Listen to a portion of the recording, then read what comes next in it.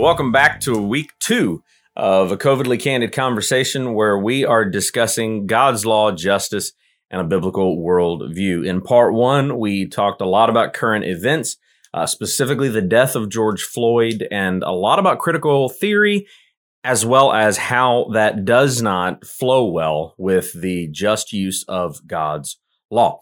Today, we're going to cover a little bit more. We're going to talk about Black Lives Matter. We're going to talk about rioting. We're going to talk also about some problematic responses that we're seeing from people within the Church of Jesus Christ, from pastors of other churches. And we're also going to be talking again about how we can understand God's law. But today we're going to be talking about specifically applying God's law to issues of injustice in today's society.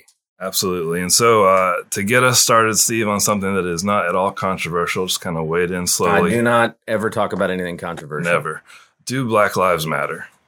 Yes, absolutely. And we can clearly make a case for that without unbiblical ideology involved. And so we have to understand. And honestly, for my part, I thought in part 1 that it wasn't necessarily important to talk about people bearing the image of God to a great extent. But from what I've seen over the last couple of weeks, I think that actually we do have to talk about that. In the beginning, when God created everything that exists, in Genesis chapter 1, it is very clear that all human beings, men and women, equally bear the image of God. And why that is important is to understand what it is to be human. We have a purpose for our existence. Our purpose is to bear the image of God, show the image of God, and reflect the image of God to everything and everyone else in creation. The key in understanding why that is important with a statement like Black Lives Matter is an understanding that both white and black and Hispanic, whatever color under the sun you want to give it, everyone has the exact same purpose for being alive. We exist to bear the image of God, reflect the image of God to all creation around us. So that is a great equalizer amongst the purpose of humanity. And so, yes, Black lives do matter. Now, where we run into issue is the key, and I'm going to use the terminology that other people have used, and then I want both of us to talk about why that could be problematic. The issue has been hijacked by an organization calling itself Black Lives Matter. Now, the phrase Black Lives Matter is indisputable. There's no argument. There's no qualification needed for why that matters. The statement, though, does not just mean the phrase. The statement is reflective of an organization that is anti-biblical, that is sinful, that is bad. Talk to us a little bit about that. Yeah. Well, here's what I would want to affirm when you talk about that. Like, the statement Black Lives Matter is just taken at face value, a true statement. Right. I want to make sure as Christians that we are understanding why people are feeling the need to say that right now. Mm-hmm. People are saying that because they have felt historically and currently that Black lives are being treated like they don't matter. Yeah. So what about the people that say, well, all lives matter, Nate, not just Black lives? All right. I'm going to hurt some of your feelings right now. We got to stop saying that. It's not helpful. And I'm going to be an equal opportunity offender here, so give me a second. But it is not helpful when the question society is asking is, do these Black lives matter? Now, you can question the motives in asking that. You can question a lot of the things surrounding that. But actually, the question of, do these people with black skin, are they created in the image of God, and does their life matter? That question just needs to be an unqualified yes. And so when you respond with, but all lives matter, the problem is you're missing the point of what's being asked. Because, of course, all lives matter. That's not the question. The question is, do these lives matter? Now, on the other side of that, and this is where we share some very serious concerns, there is also a vocal group of folks who want to kind of parade that if we don't use the slogan Black Lives Matter everywhere and always, our commitment to whether or not people of every ethnicity are created in the image of God is questioned. Like you've got this idea that you must use that slogan. And I am very concerned about using a slogan that is connected to an organization that does not intend good things for us. And that's, we could spend a whole episode and we're not going to do that. Could you just give us one or two examples? So here's what needs to be understood. I think there has been a false perception created the last few weeks. We've seen this, that just well-meaning folks kind of were using the phrase Black Lives Matter to protest racism, and then these nefarious sources came in and hijacked that phrase. That's not the history. That phrase was created by an organization called Black Lives Matter, which in their founding documents promotes Marxism, promotes pro-LGBT agenda, promotes the destruction of the nuclear family, and we could go on and on kind of talking about that. But it was not hijacked. It was a slogan that was created to promote an organization to promote all those things. Now, Christians are in a weird position because the actual words, Black Lives Matter, are true and good, and we need to affirm them. But what I also want to say is it needs to be okay to caution Christians to associate with an organization that is so explicitly anti-Christian. But here's where I really want to land here pastorally. Whether I want it to be or not, I think your opinion on whether or not you can use the phrase Black Lives Matter and not support the organization, because that's what a lot of folks want to do.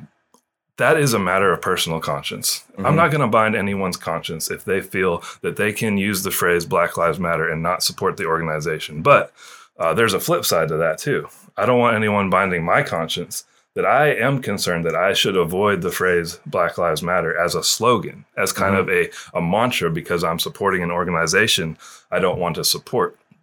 Got to be careful about that. And now I will say this humbly.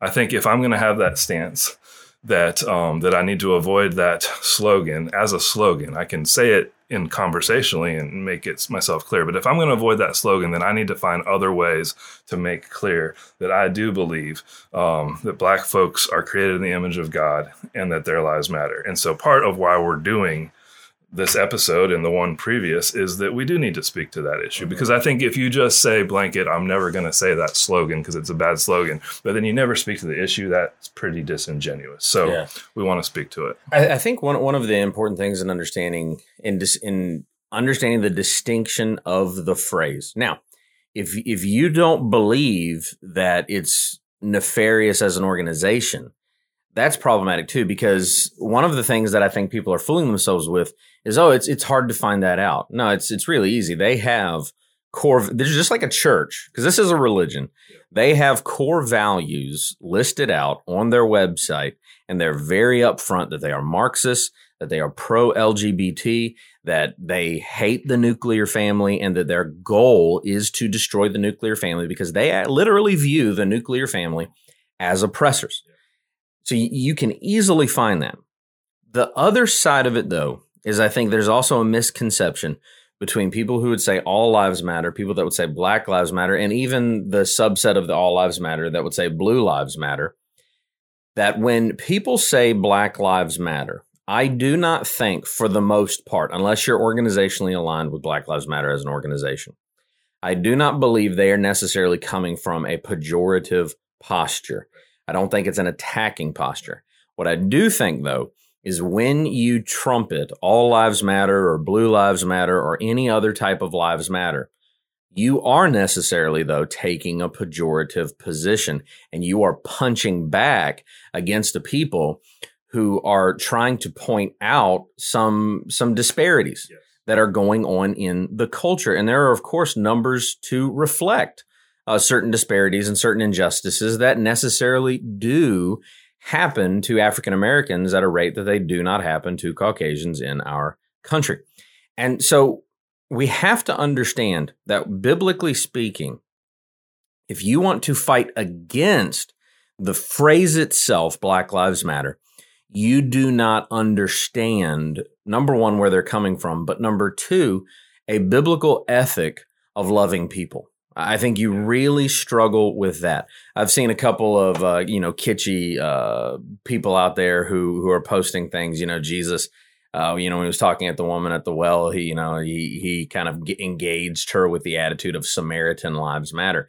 And while Jesus didn't use that phrase, of course, I do think that that is an important moment in Jesus's life where he truly went beyond trying to understand the baggage that would come along with being a Samaritan, talking to a Jewish man, and he engaged her where she was with what she was dealing with, even in her personal life. But then beyond her personal life, he actually went to the struggle between Jews and Samaritans to show her that she had just as much opportunity to worship Jesus Christ as everybody else. He did not use it as a platform moment for him to show, well, you're no better than Jews. And I don't think that's what most people are saying, at least in the church, when they say Black Lives Matter. Is that element out there? Absolutely. But the phrase itself is a good phrase. It is a good idea. It should be helpful in forming relationships and actually engaging people with the gospel hope that can come from this type of moment. Now, we've also seen over the past couple of weeks, in response to everything that happened with George Floyd, everything that we talked about last time, we've seen protests. We've seen those protests devolve into riots. We've seen those riots become encampments. We've seen those encampments take over entire, districts of cities. And now we have one out in Seattle. And so I want to pose a question to you. Are riots okay and understandable? No. Okay. Why not? Why not? I think what happens there is and we got into this quite a bit in part one, we absolutely need to and must affirm there is a right urgency for justice that is being expressed. And we want to affirm that as much as possible, because I think dismissing that, as you said, is not loving our neighbor. On the other hand, I've been extremely concerned that for some reason our culture has just shifted from getting that part wrong, not affirming a need for justice, to just a blanket affirmation of sin, just destroying property, rioting. Mm-hmm. I mean, rioting's not protesting.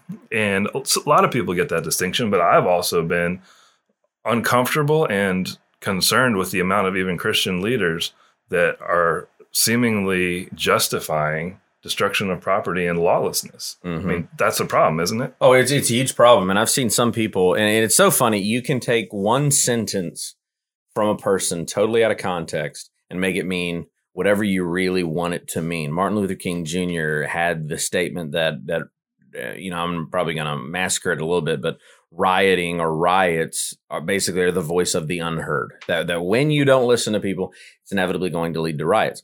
But if you understand the statement in context, you have to understand that Martin Luther King Jr. was 100% against riots. He never supported rioting, nor was Martin Luther King Jr. ever a part of rioting. And I think the mayor of Richmond, who has, since he made this statement, he has made so many blunders and mistakes that it's getting pretty ridiculous at this point. But he actually came out and said after the first night of rioting that the riots are despicable and two wrongs don't make a right. Now, since then, he has joined in marching. But now what's interesting is seeing is people are saying, okay, protesting is okay, rioting is okay. As everything goes on, it is getting harder and harder to distinguish between the two, because it seems like those who were really seeking justice for George Floyd, and which is happening, and that praise God that is happening. I don't know how involved they are anymore, because the protesting and the marches, and which devolve into rioting, the encampments, out in Seattle, and people's attempt in other places, Asheville, North Carolina, they tried it, didn't go too well for them. But what we're seeing is this has less and less to do with Black Lives Mattering, less and less to do with justice for George Floyd, less and less to do with any reform that we might want to see where justice is concerned, and more to do with political ideology and young Marxist, young Antifa Because most of the time on the marches and the rioting, we're seeing it's not African Americans doing it. It's white kids. Look at a lot of the signs and the graffiti and the protests. They have nothing to do with racism. We need to acknowledge that and be concerned about that. Yeah. And what's interesting is how quickly something can get hijacked. Yeah. This past Friday night, and I don't think we have time to get into our views on the statue itself. I don't care about it coming down. The Confederacy lost. Deal with it. But this past Friday night during a protest, and this was very telling of the age that we're in, the actual statue itself was lit up with the BLM, but then below that to the foundation of the statue, a rainbow flag was put all over the foundation.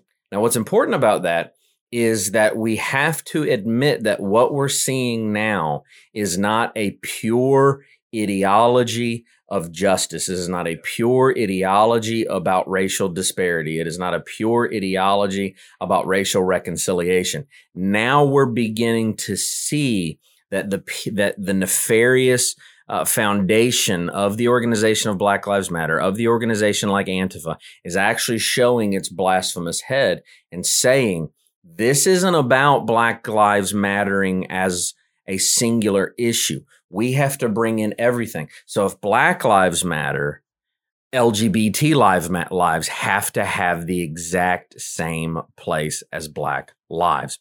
And so when we actually realize what's going on, we have to admit that as a church, we might not be seeing what's actually happening in society, that we might actually be taken captive by a wind of doctrine because we had a good thing going on with Black Lives Mattering, but now we're actually seeing that it's been hijacked by basically pagan blasphemers who are trying to get not just an unbiblical worldview put in place, but an anti-biblical worldview put in.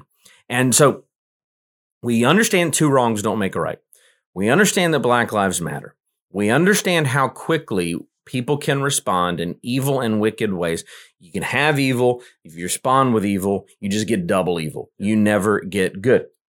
But what I'm hearing from many people, and even as a criticism on us, is that we should not be so quick to act like we have answers. James chapter 1, we should be slow to speak, quick to listen. We should not be so quick to actually act like we have answers. We need more empathy. Right. Talk to me a little bit about that. Yeah. And so what you hear is, and even, making that connection to the riots, we just need to understand, right? We need to understand. Mm-hmm. We need to listen. We need to empathize. And you mentioned James 1:19. It says, "Know this, my beloved brothers, let every person be quick to hear, slow to speak, slow to anger." But the context of that verse is all about the word of God. It's all the verses preceding it, all the verses after it is kind of trying to put forth the reality that we do need to be slow to anger, slow to reacting inappropriately, but considering the word of God in our response. What does Scripture say? That's what that verse is actually about. What does Scripture say? How do you respond intelligently and with wisdom from Scripture? And so what I think is happening and what we want to address is there is this false idea that if people just cared more, things would change. And the reason that I say it's a false idea is because people caring more isn't the problem. And I really do believe that. And I think that our culture is in some ways raging right now because they have a false notion that there are a whole lot of people that just don't care about racism. Mm-hmm. And I do think we want to say that's actually not true. Yeah. Our culture does care about racism. The problem is it doesn't know where to go. And so just caring more. So then you get this idea of empathy, like the root issue is that you just need to understand what it's like more. And if we did that, we would have real solutions. And we don't want to say there's no place for listening, right? Of course, we should listen to people's concerns and their hurt. Absolutely. Right. That's just being a Christian, right? We must do that. But I would even go so far as to say, I'm concerned if you haven't listened yet. Like, these are conversations we've been having, lots of us, for more than a decade. Hopefully, at least for the last 5 years, you've been listening. I know we have listened and heard very concerning stories backed up by, I would say, statistics.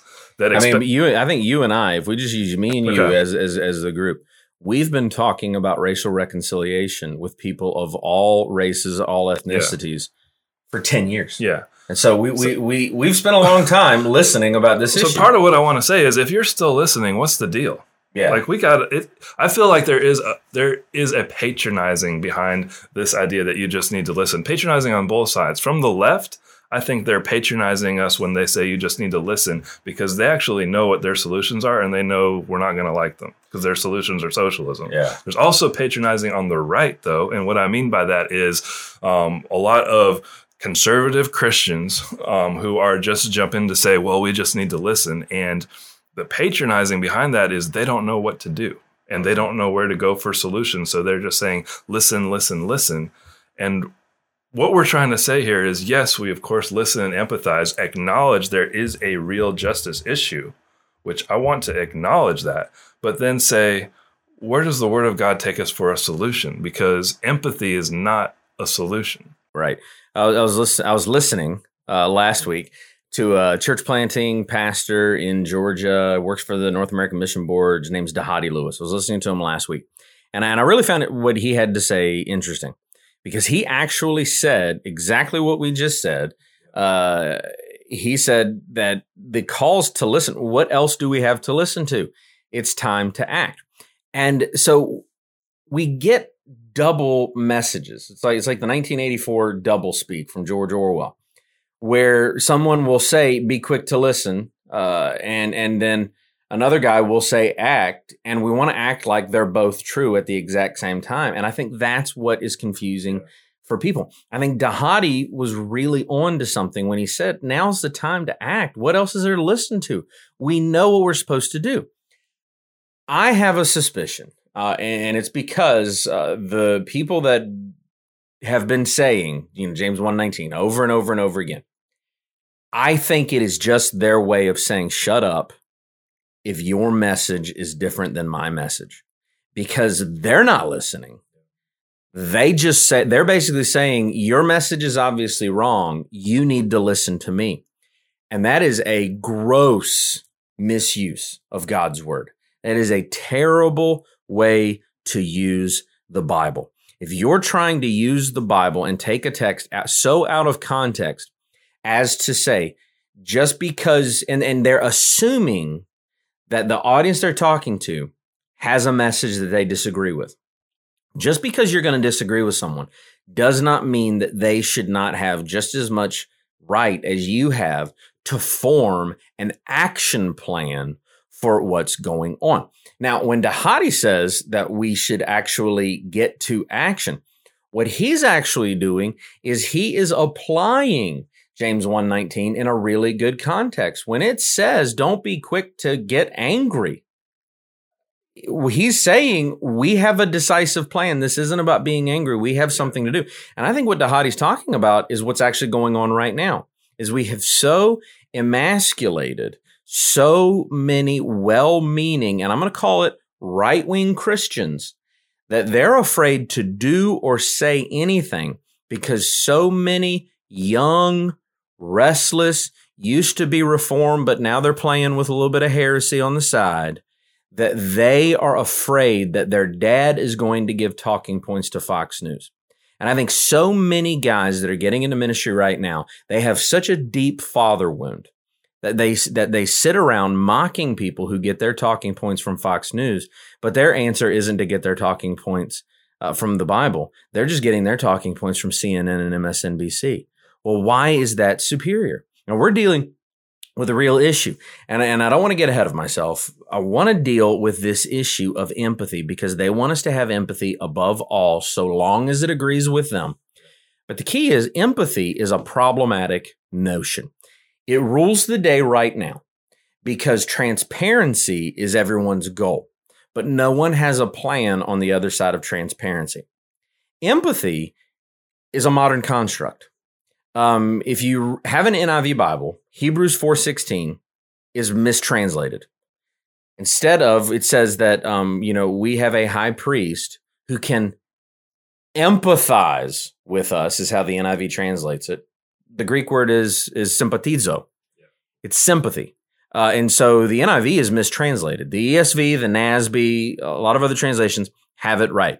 Jesus does not empathize with us. He sympathizes with us. And now what's fascinating, a college professor from Bethlehem College, his name's Joe Rigney. He's done a lot of work recently on this issue with empathy. And it's fascinating the way that he points out through good, solid research, just the etymology of the word and the fact that it is a modern construct that doesn't even have a widely agreed upon definition.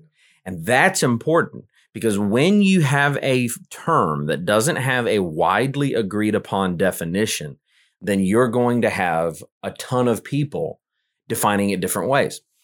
Is empathy a good thing? Well, it's a good thing if by empathy you mean seeking to understand a person in light of who they are, what they've dealt with, and what they are dealing with in reaction to it right now. But if that's your entire plan, you are never going to help anyone. Empathy is a flawed strategy because it does not go beyond suffering with someone. Actually, sympathy literally means suffer with. Empathy goes beyond suffer with and means suffer in. And so there's a difference between sympathy and empathy. And that's why Hebrews 4:16 is so important, because Jesus does not suffer in, he suffers with. And that's important because it detaches from the other person. If you go in with another person, then neither one of you have any hope. You're both going to fall. A great example of this is the issue that we thought, I was raised in the 1980s, and we thought this was going to be a much bigger deal than it ever turned out to be, quicksand. Every movie had people in quicksand, and we all thought it was going to be a big deal. To this day, I've still never encountered quicksand. But if you have someone in quicksand and you want to help them, and your way of helping them is to jump headlong into quicksand with them, the only thing that you are going to accomplish is you're both going to sink. A smart person would not empathize with someone in quicksand. A good strategy is to sympathize with someone in quicksand. Maybe you would put one leg in while you grab the person, but you're going to leave your other leg on solid footing so that you can pull them out. And right now, the problem with empathy is people are functionally saying you can't have a good plan for getting out of the quicksand until you jump into it.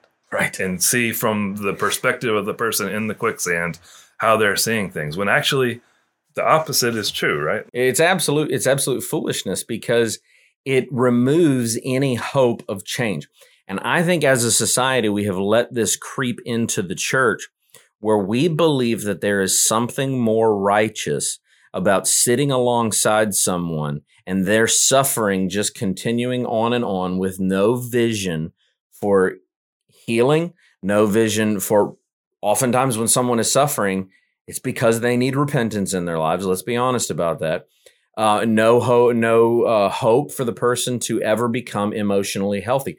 We, as people, have become people who want others to be codependent on us. And when you empathize with someone, you very quickly can create a codependent person. If you will understand, and as a society, we put empathy up here, we put sympathy down here. Empathy is important, but then very quickly, the strategy of sympathy has to supersede your strategy of empathy.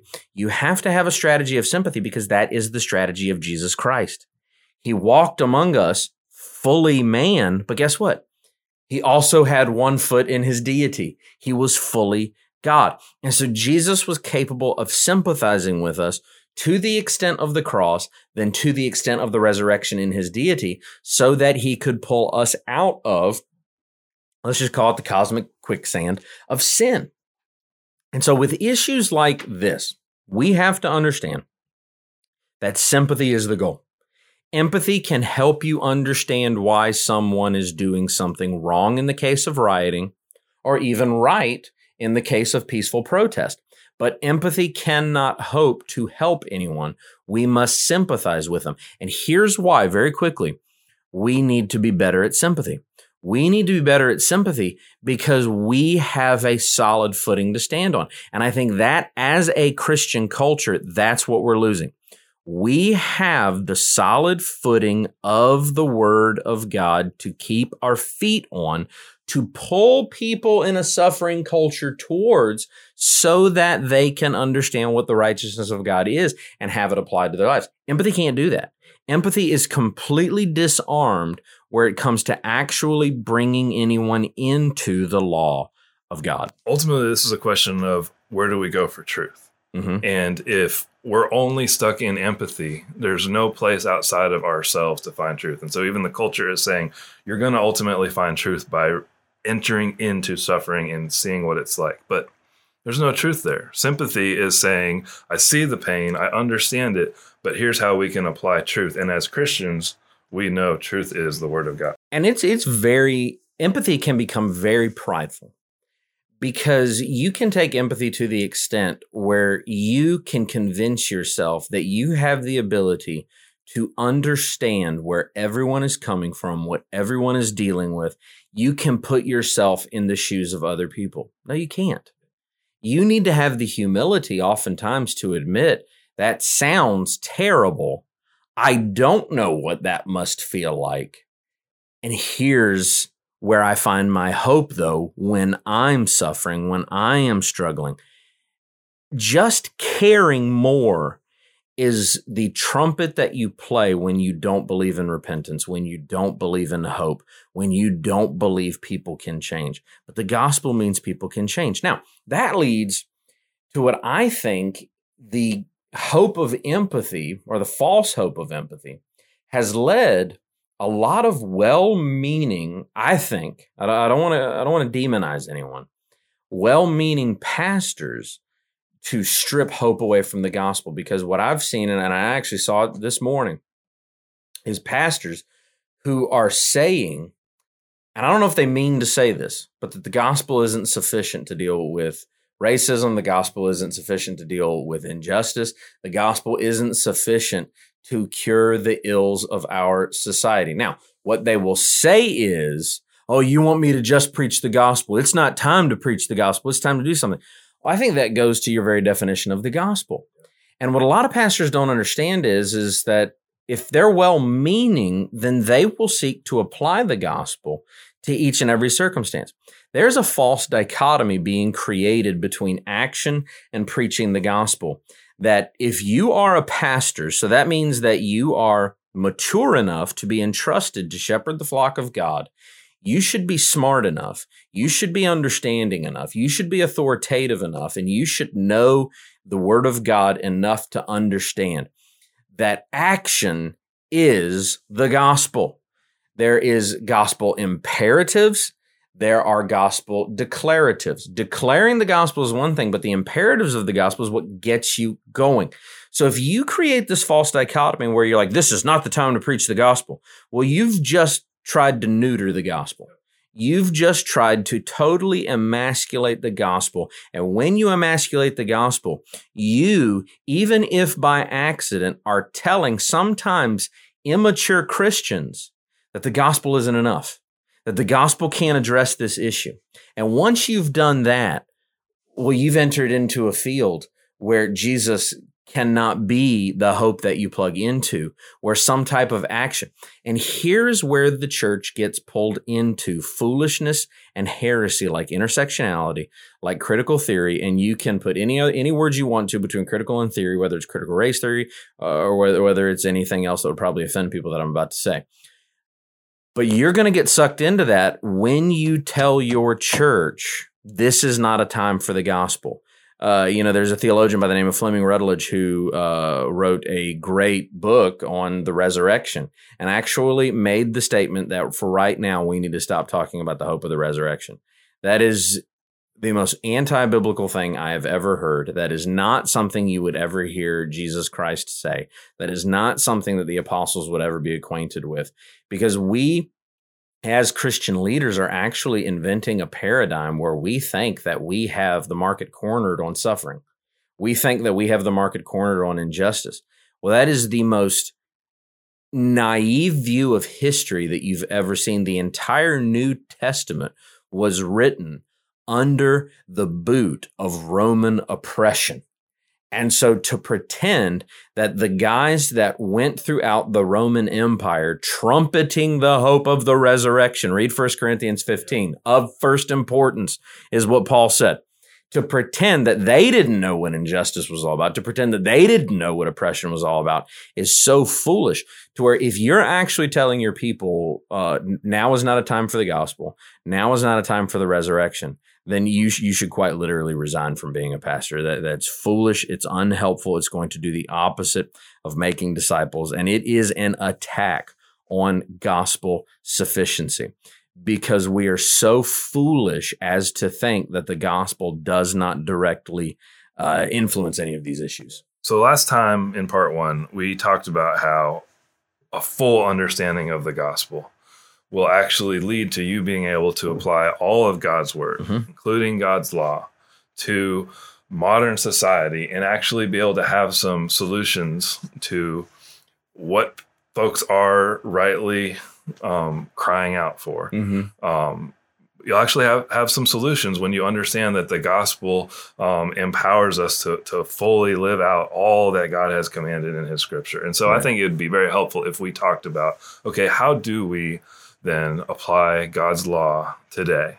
Because I think a lot of folks don't have categories for that. And when they hear us say God's law, they think that we might be talking about just all 632 laws in the Old Testament we're going back to. They think that we need to start, bringing in the heifers and the sacrificial system and the priests. So what do you mean when you say God's law? Well, first, we have to understand, and I think I can do this quickly, most theology developed since World War II has been terrible. It's been awful. Most theology between 1945 and the early 80s was developed to try to insert a category that is different where the Old Testament is concerned, to where we treat certain things of the Old Testament. Well, that's for Israel in the future. That was for Israel in the past. And the church is just a stopgap in between God's plan for Israel. There's no biblical category for that. You won't find that anywhere in the scriptures. It doesn't exist. God does not have a double standard between the Old Testament and the New Testament. And we looked at a couple of verses last week that really showed God's word endures forever. God's law endures forever. Jesus Christ himself said he's not come to abolish the law. He's come to fulfill the law. Not a jot or a tittle will pass away. And so what we have to understand is that when we're talking about the law of God, the New Testament, if we just look at the teachings of the New Testament alone, it assumes the continued validity of God's law. Now, what we have to understand, though, is that that has to be filtered through the New Testament. Our understanding of the law has to be filtered through what God has to say through the New Testament. And so there is both continuity and discontinuity between the way that the New Testament treats the law of God. But there's a lot of continuity.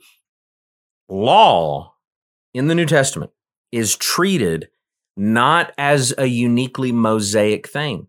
It is treated universally, and it is treated as an obligation for absolutely everyone. Throughout the Old Testament, we're told that the law reflects the character of God. If you read through the book of Romans over and over and over again, Paul says, is the problem the law? By no means. Say meganoito, which that was the strongest phrase for no. In other words, it's not even on the roadmap of possibilities. The New Testament treats the law as something that declares to us the character of God. And so that can cause a problem if you think that the moral notion or the moral implications of the law of the Old Testament are not for New Testament Christians. You actually have to get yourself into a place where you would say, then the character of God has changed. That something happened between Malachi and Matthew where God did a do-over. And that is not the case at all. So when you look at God's character, the book of Hebrews tells us that he's unchanging, that God is who he is, and he's not going to change. He's never going to change. But then if you look at places like Deuteronomy 4 and Deuteronomy 10, Jesus trumpets those exact same ideals in Matthew 22. He trumpets those ideals throughout the Sermon on the Mount. The law applies to every area of life, and the New Testament makes that statement over and over again, to where both the Old Testament and the New Testament make the same category. In Deuteronomy chapter 4, he says he doesn't just want blind obedience. He wants the heart of Israel. Deuteronomy 10, he's going to circumcise their hearts. Well, in Matthew 5 and Matthew 22, Jesus says the exact same thing. And so the motivation for keeping the law, where does that come from? Because we treat the Old Testament so many times as if it's just this blind behavior modification. That was never God's intention for the law. God intended for the law to be something that motivated us to seek who he is. But also, throughout the Old Testament, quickly, God's law is not just the standard for Israel. And I think that is something that is so misunderstood about the Old Testament. In Deuteronomy chapter 4, verses 6 and 8, God tells Israel that they will be the light of the nations. By what? Obedience to the law. And when you say that, when you couple that with, okay, the law reflects the character of God. God was after Israel's heart. God then tells Israel, when you obey the law, you're reflecting my character. You're going to be a light to the nations. He's telling them this is the standard for righteousness for my people for all time, not just Jews. Something weird that has somehow worked its way in there, because that verse says the nations around Israel are going to look at Israel and see how great is God that he gave them such good laws. And somehow we've gotten this notion that we can understand some basic morality from the Old Testament, but it has nothing to say to how a good and righteous government should be set up, when that doesn't make any sense. Absolutely. In that context. Right. So I think we have to start saying, okay, it's not just morality we get. We actually have some very clear guidelines for how society should. Oh, yeah. Even the 1689 Baptist Confession of Faith literally says that the general principles of justice continue from the moral law. That's the value of the law today. There's no doubt that we are not Israel. The Bible is clear about that in the New Testament.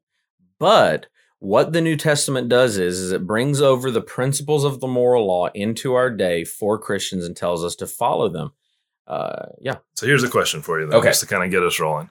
So then, and you can go back to other things too, but just thinking this through, because then you're going to get into what are the different uses of the law. And it is a Reformed tradition that one of the uses of the law is absolutely to inform civil society. And so I think most people understand we use the law to understand morality.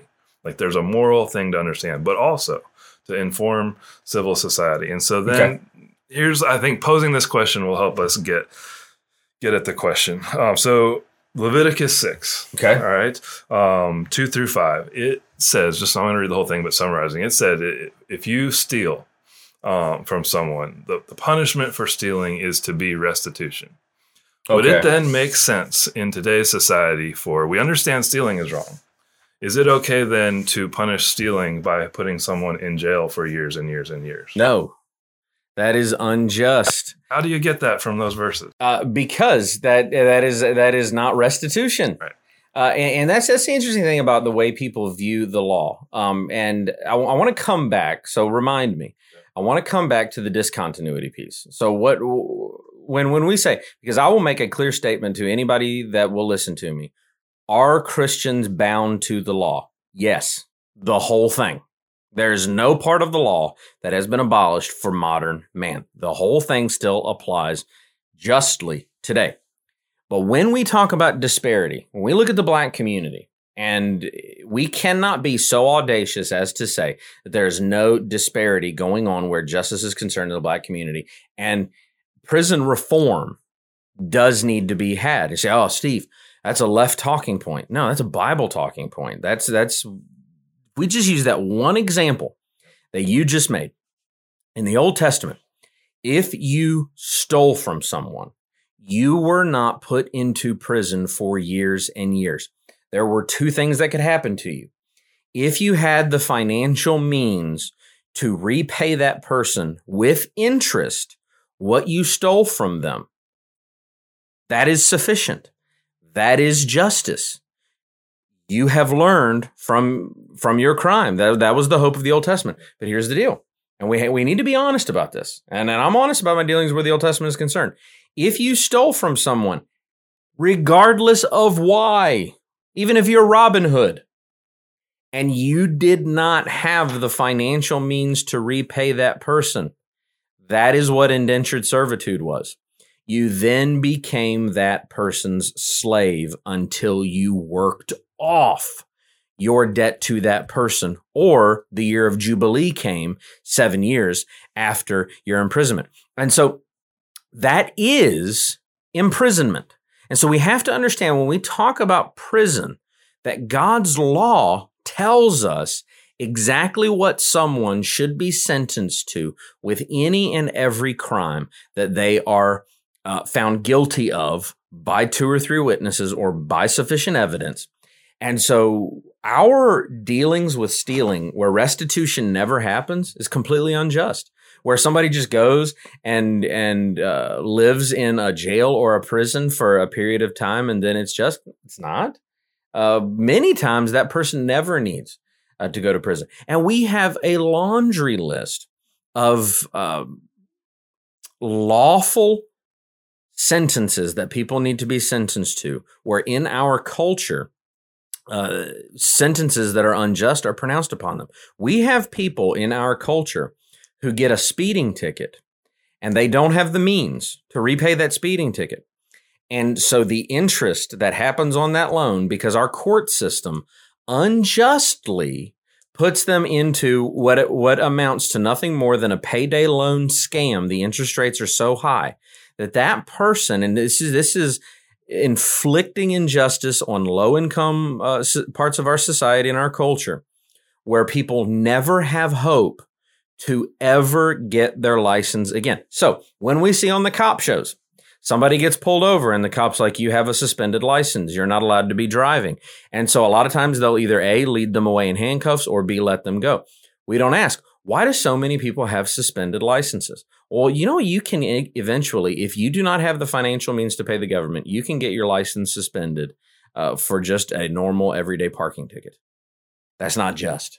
There needs to be a way that can be worked off so that person can be brought back to a reconciled place where the government is concerned. But what we just keep doing is kicking the can down the road so people lose their jobs, people lose their cars, people lose their houses, because we do not have a just way of doing this. What we ultimately have to get to a point where we recognize is that God's law in the Old Testament, where he was telling Israel, this is how you will bring me honor by setting up your society.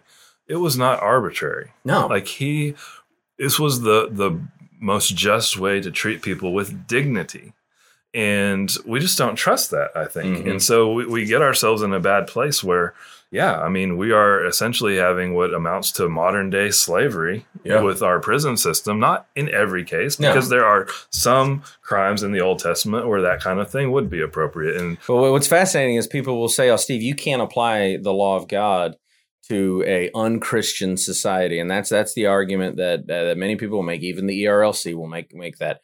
And that is the same people will then tell me that when it comes to quarantine, I have to follow Romans 13. Well, Romans 13:4 actually calls the civil magistrate a servant of God. Okay, if you exegete what that literally means, Romans 13 does not as much bring me under governmental authority as much as it does bring governmental authority under God, especially where the sword is concerned. And in Romans 13:4, when he says the civil magistrate is a servant of God, well, what would the servant of God do? The servant of God would look to God's standard of justice. If you notice throughout the New Testament, We do not have a different standard of justice given to us other than the law. People will say, we're not under the Old Testament law. We're under the law of Christ. Yeah, Paul said that over and over again. What do you think Paul meant by the law of Christ? Paul meant the Old Testament law. Look at what Paul said to Timothy in 1 Timothy 1, starting in verse 8. He says, now we know that the law is good. Think about that. The law is good if one uses it lawfully. And many people will say, oh, there you go. I'm going to explain what that means in a minute. Understanding this, that the law is not laid down for the just, but for the lawless and disobedient. Fascinating that Paul tells a pastor the law is for secular people.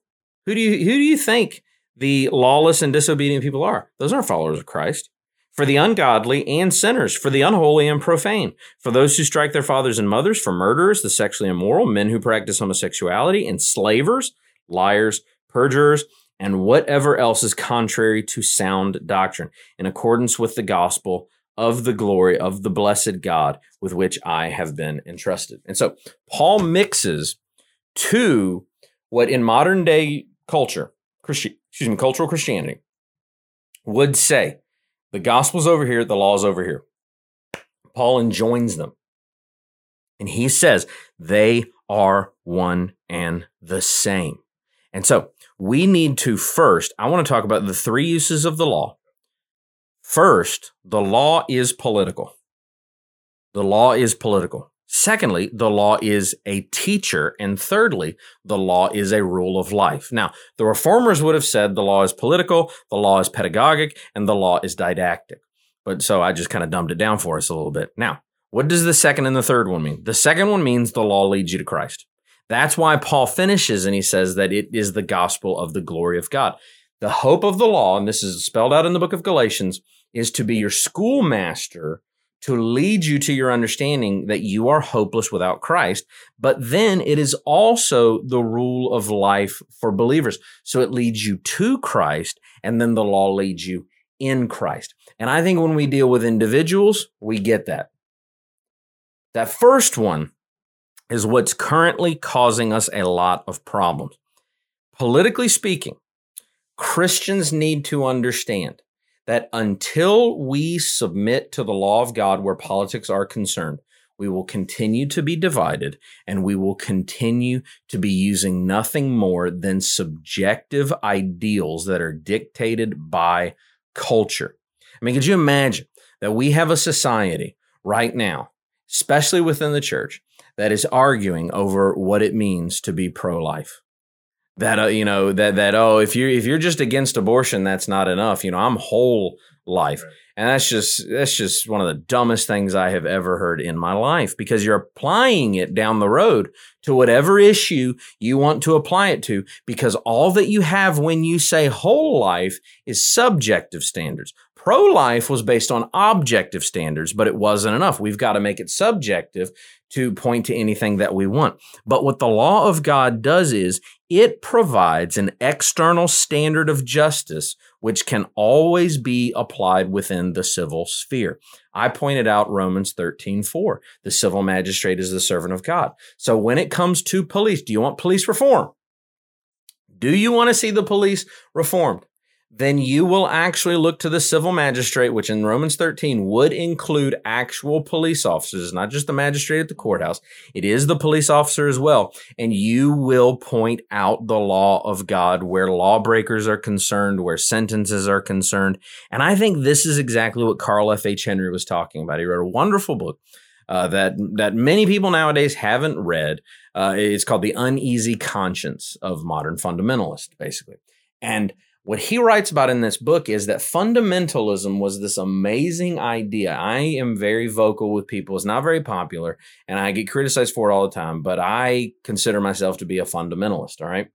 And what Carl F. H. Henry did is fundamentalism in the 1940s and 1950s really became a separatist movement in which they lost their hope for engaging society and became separationists who wanted to be away from society and have nothing to do with society because they didn't want to stain the sin of society on themselves. Carl F. H. Henry, who was a fundamentalist, came out, wrote this wonderful book where he points out, and it's a very short book, he points out in every chapter why the tenets of fundamentalism, the sufficiency of Scripture, the authority of Scripture, the inerrancy of Scripture, everything that the law of God is all about, why we need to engage the culture with it in hopes that we will reform the culture with it, because both Old Testament and New Testament give us that hope. And this is, I would say, this is almost our attempt to do exactly what Carl F. H. Henry wanted to do. Now, the difference is that Carl F. H. Henry would have applied it to education, but a lot of our people are afraid to do that. Now, when we talk about this, we have to not fail to see God's law as instructing us on how to operate as an external discipline within society. We have to admit that when God's law is ignored, society as a whole suffers. So how do you get society to stop suffering? Tell them the truth. Exactly. Right? You tell them the truth of God's law. You begin to apply God's law to every single thing. Here's how a New Testament scholar named Donald Guthrie put it. He said, the approach of the law in general in the New Testament is intricately bound up with the Mosaic law, which makes extensive provision for social justice. The importance of this evidence of the sanctity of the law is that it provides a sound basis for social action. And what's so helpful with that statement by Donald Guthrie is that it puts us in a place, because a lot of people right now, I mean, they're so antsy to do something. They're lighting their hair on fire. I got to say something. I got to do something. I got to be a part of something. And they don't know what to do. Here's the deal. Educate yourself on God's law. Begin applying the principles of God's law where your politics are concerned. God's law politically retrains society. Greg Bahnsen said that. And it is such an important element for us to understand where life, liberty, the pursuit of happiness, where all of the American ideals that were originally there, with all of the problems America had in its construction, in its architecture, with all of the issues that it had, the one ideal that they really tried to get right, even though they really picked and chose what fit their category, was that they did look to the law of God in order to say what a just society is. The church needs to go one step further. We need to engage society. We need to engage politics. We need to engage society as a whole with justice. But the only place we can find justice is in the law of God. I think it'd be helpful if, with the time we have left, if we just walk through. I mean, we hit one on the restitution concept, but if we just walk through some of these biblical concepts and just briefly, because I think as a question I got from the part one is, okay, we're talking about the law of God, but let's give some examples to help us understand, like, what kind of things are we talking about here? So I think that would be helpful. Well, it's, I would start with talking about, when we're talking about George Floyd, and I don't think there was any confusion last time on where I stand on capital punishment. I don't think there was any stance, and people will say, how can you be so sure? And my response is, because the law of God is so clear. Leviticus chapter 24, whoever takes a human life shall surely be put to death. But the law goes further, right? What happens if your neighbor kills your dog? Well, verse 18, whoever takes an animal's life shall make it good, life for life. So you're going to repay me. If anyone injures his neighbor as he has done it, it shall be done to him. Fracture for fracture, eye for eye, tooth for tooth. Whatever injury has given a person shall be given to him. There has to be, and Hebrews chapter 2, verse 2 makes this very clear, there has to be an ideal for just retribution to be made. Now, there was in the Old Testament this idea that if somebody, and basically what the end of that one's saying, if somebody punches you in the face, you're not going to be held accountable for punching them in the face. But if someone injured you to the point where you couldn't take care of your family in the Old Testament, the just retribution for that was that the person who injured you was responsible for taking care of you and your entire family until you can take care of yourself. That is just retribution. And we have lost that concept in our society. One thing you can't miss if you study Old Testament law is how concerned God is with fairness and with with just justice in terms of appropriate punishments. And you can look and see in our society how much we've gotten off track on either side. Sometimes our society punishes someone way too much for something, and that has bad effects on down the line. It has bad effects not just on the person, but it has effects on children, and then it has effects on their children. We will have generational suffering because of unequal treatment under the law. And then sometimes our society doesn't punish someone enough. I can think of one example from Old Testament law is rape. Yeah. Our society does not punish rape anywhere near what God says it should be punished. And that has effects on down the line. Yeah, we should be very honest. If a man rapes a woman, or the other way around, if an adult rapes a child, in the law of God, that person can be found guilty. Due process and guilt brings a death sentence. Yeah, and think of how many people would have been protected in our society if we followed. But in our society, we treat child molesters. We try to reform them. That is, and if we're going to talk about racial injustice, we have to talk about legal injustice. If you are a child molester, you have killed the life of someone, according to God. You have taken something that is so precious that the only just penalty under God's law is execution for you. And you touched on something else there too that I want to highlight is God's law does have all kinds of safeguards for false accusations and for establishing something. The Old Testament, it was a righteously capitalistic society. It was not socialistic in any way. But God, in his infinite wisdom, foresaw people trying to pervert capitalism. Deuteronomy 25:13, you shall not have in your bag two kinds of weights, a large and a small. What was this? This was when you try to trick someone in business.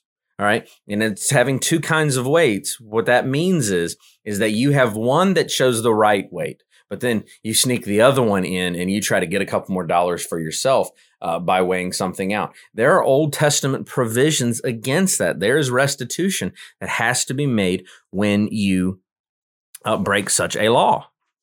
Yep. And the law of God actually takes care of outsiders. So if you want to talk, how should we care for immigrants? Well, the law of God, first we have to understand Romans 13 does put immigration policy in the hands of the government. But how should the church treat immigrants? Well, in Exodus chapter 22, it tells us, you shall not wrong a sojourner or oppress him, for you were sojourners in the land of Egypt. You shall not mistreat any widow or fatherless child. One of the greatest examples of people who get taken advantage of in our culture are widows and fatherless children. It's amazing that thousands of years ago, God's law had provision for both, that if you took advantage of any of them, then you would have to pay restitution. Yep.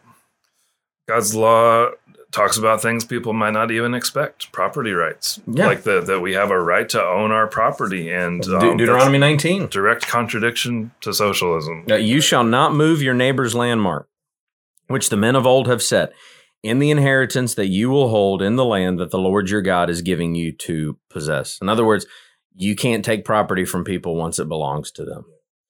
Major concern happening right now, if you want to really tie things to police reform and the very understandable frustration that those who are tasked with upholding the law are being abusive in certain cases. And I do want to say, but not every case. No. Hasn't it? I am personally frustrated by the last few weeks of we're trying to acknowledge a very real injustice that appears to have been done. And now there seems to be a narrative that all cops are bad. That's unjust. You and I know police officers. We know many police officers within the church, outside of the church, godly men, good men, love the Lord, love justice, and they are not mistreating people. I would say the overwhelming, and I'm going to use language like that because I think we can go really wrong on that side. The overwhelming majority of police officers are wonderful people who are the instrument of God to bring justice to the society, and that's what they are doing.